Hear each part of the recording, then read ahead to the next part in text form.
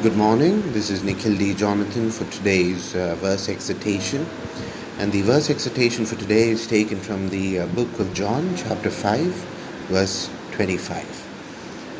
It's Jesus addressing the high priests in the synagogue.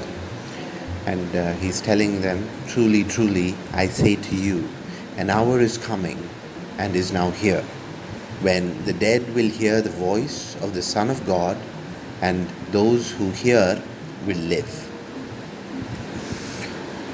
Now this is a verse that is implicitly telling us about how the voice of God should be listened to, how we must seek to listen to His voice, and how it is ever present at all times. When He says an hour is coming and is now here, He means that the voice of God is always talking to us. So at any point of time, God is guiding us and giving us means to be one with His holy presence. And it is our duty to listen to Him. It is our duty to be divorced from this sinful nature of the world and the other voices of the evil that are around us, and just completely block them out, so that we may be having the purity of Jesus Christ's own voice heard heard through our ears and minds. So this is what God talks about over here. He's telling us that at any point of time, He is talking to us, and even the dead who are devoid of life will hear His voice.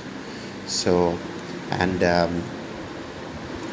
what this actually means is that those who are dead to the world, so dead to the sinful nature of the world, and those who are actually dead, because if you're dead, then the only thing that is going to be there for you is the holy presence of God that is guiding you towards the day of salvation or judgment based on how you've lived your life. So he's saying that the dead will hear His voice, and those who hear will live.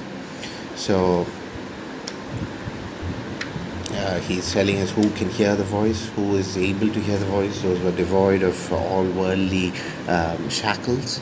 And he also tells us the result of hearing this voice. So what do you get from hearing His voice? You are able to live eternally. You are able to truly live a life of righteousness.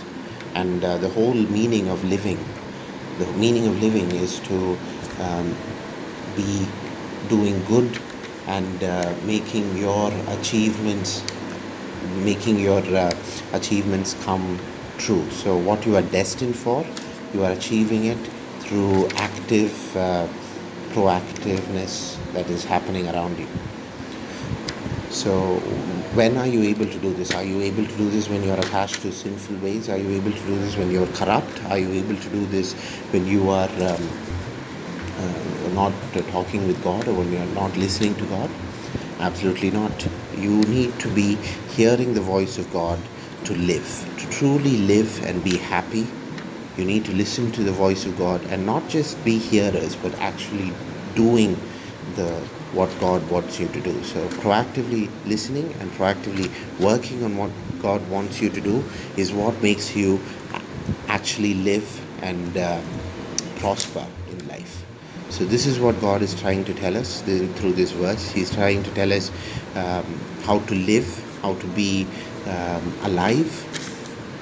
And He's telling us the only way is to listen to the Word of God, hear His Word, and act according to His Word, and do what God wants you to do day in and day out. Every moment He wants you to be in sync with what He wants you to do.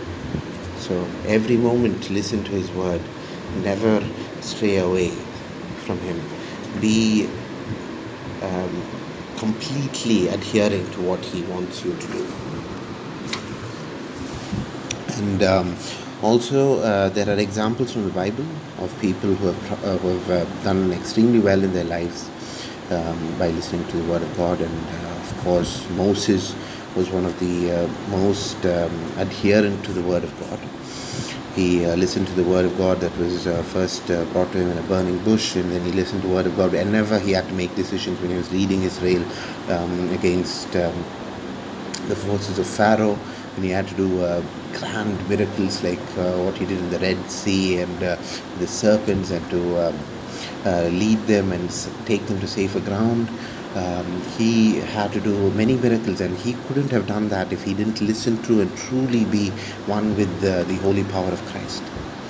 And you can see examples of Elijah as well, where he is able to exhibit superhuman strength, where he is able to exhibit superhuman wisdom. He is raised to see the holiness of Christ. Samuel, when he is starting out as a prophet, he hears God's voice, doesn't recognize it many times, and then he is able to finally know that God is talking to him. And that is innocence. So you need to have innocence to listen to his voice. And of course, David, the orchestrator of many battles, the ruler of the kingdom of Jerusalem, of Israel,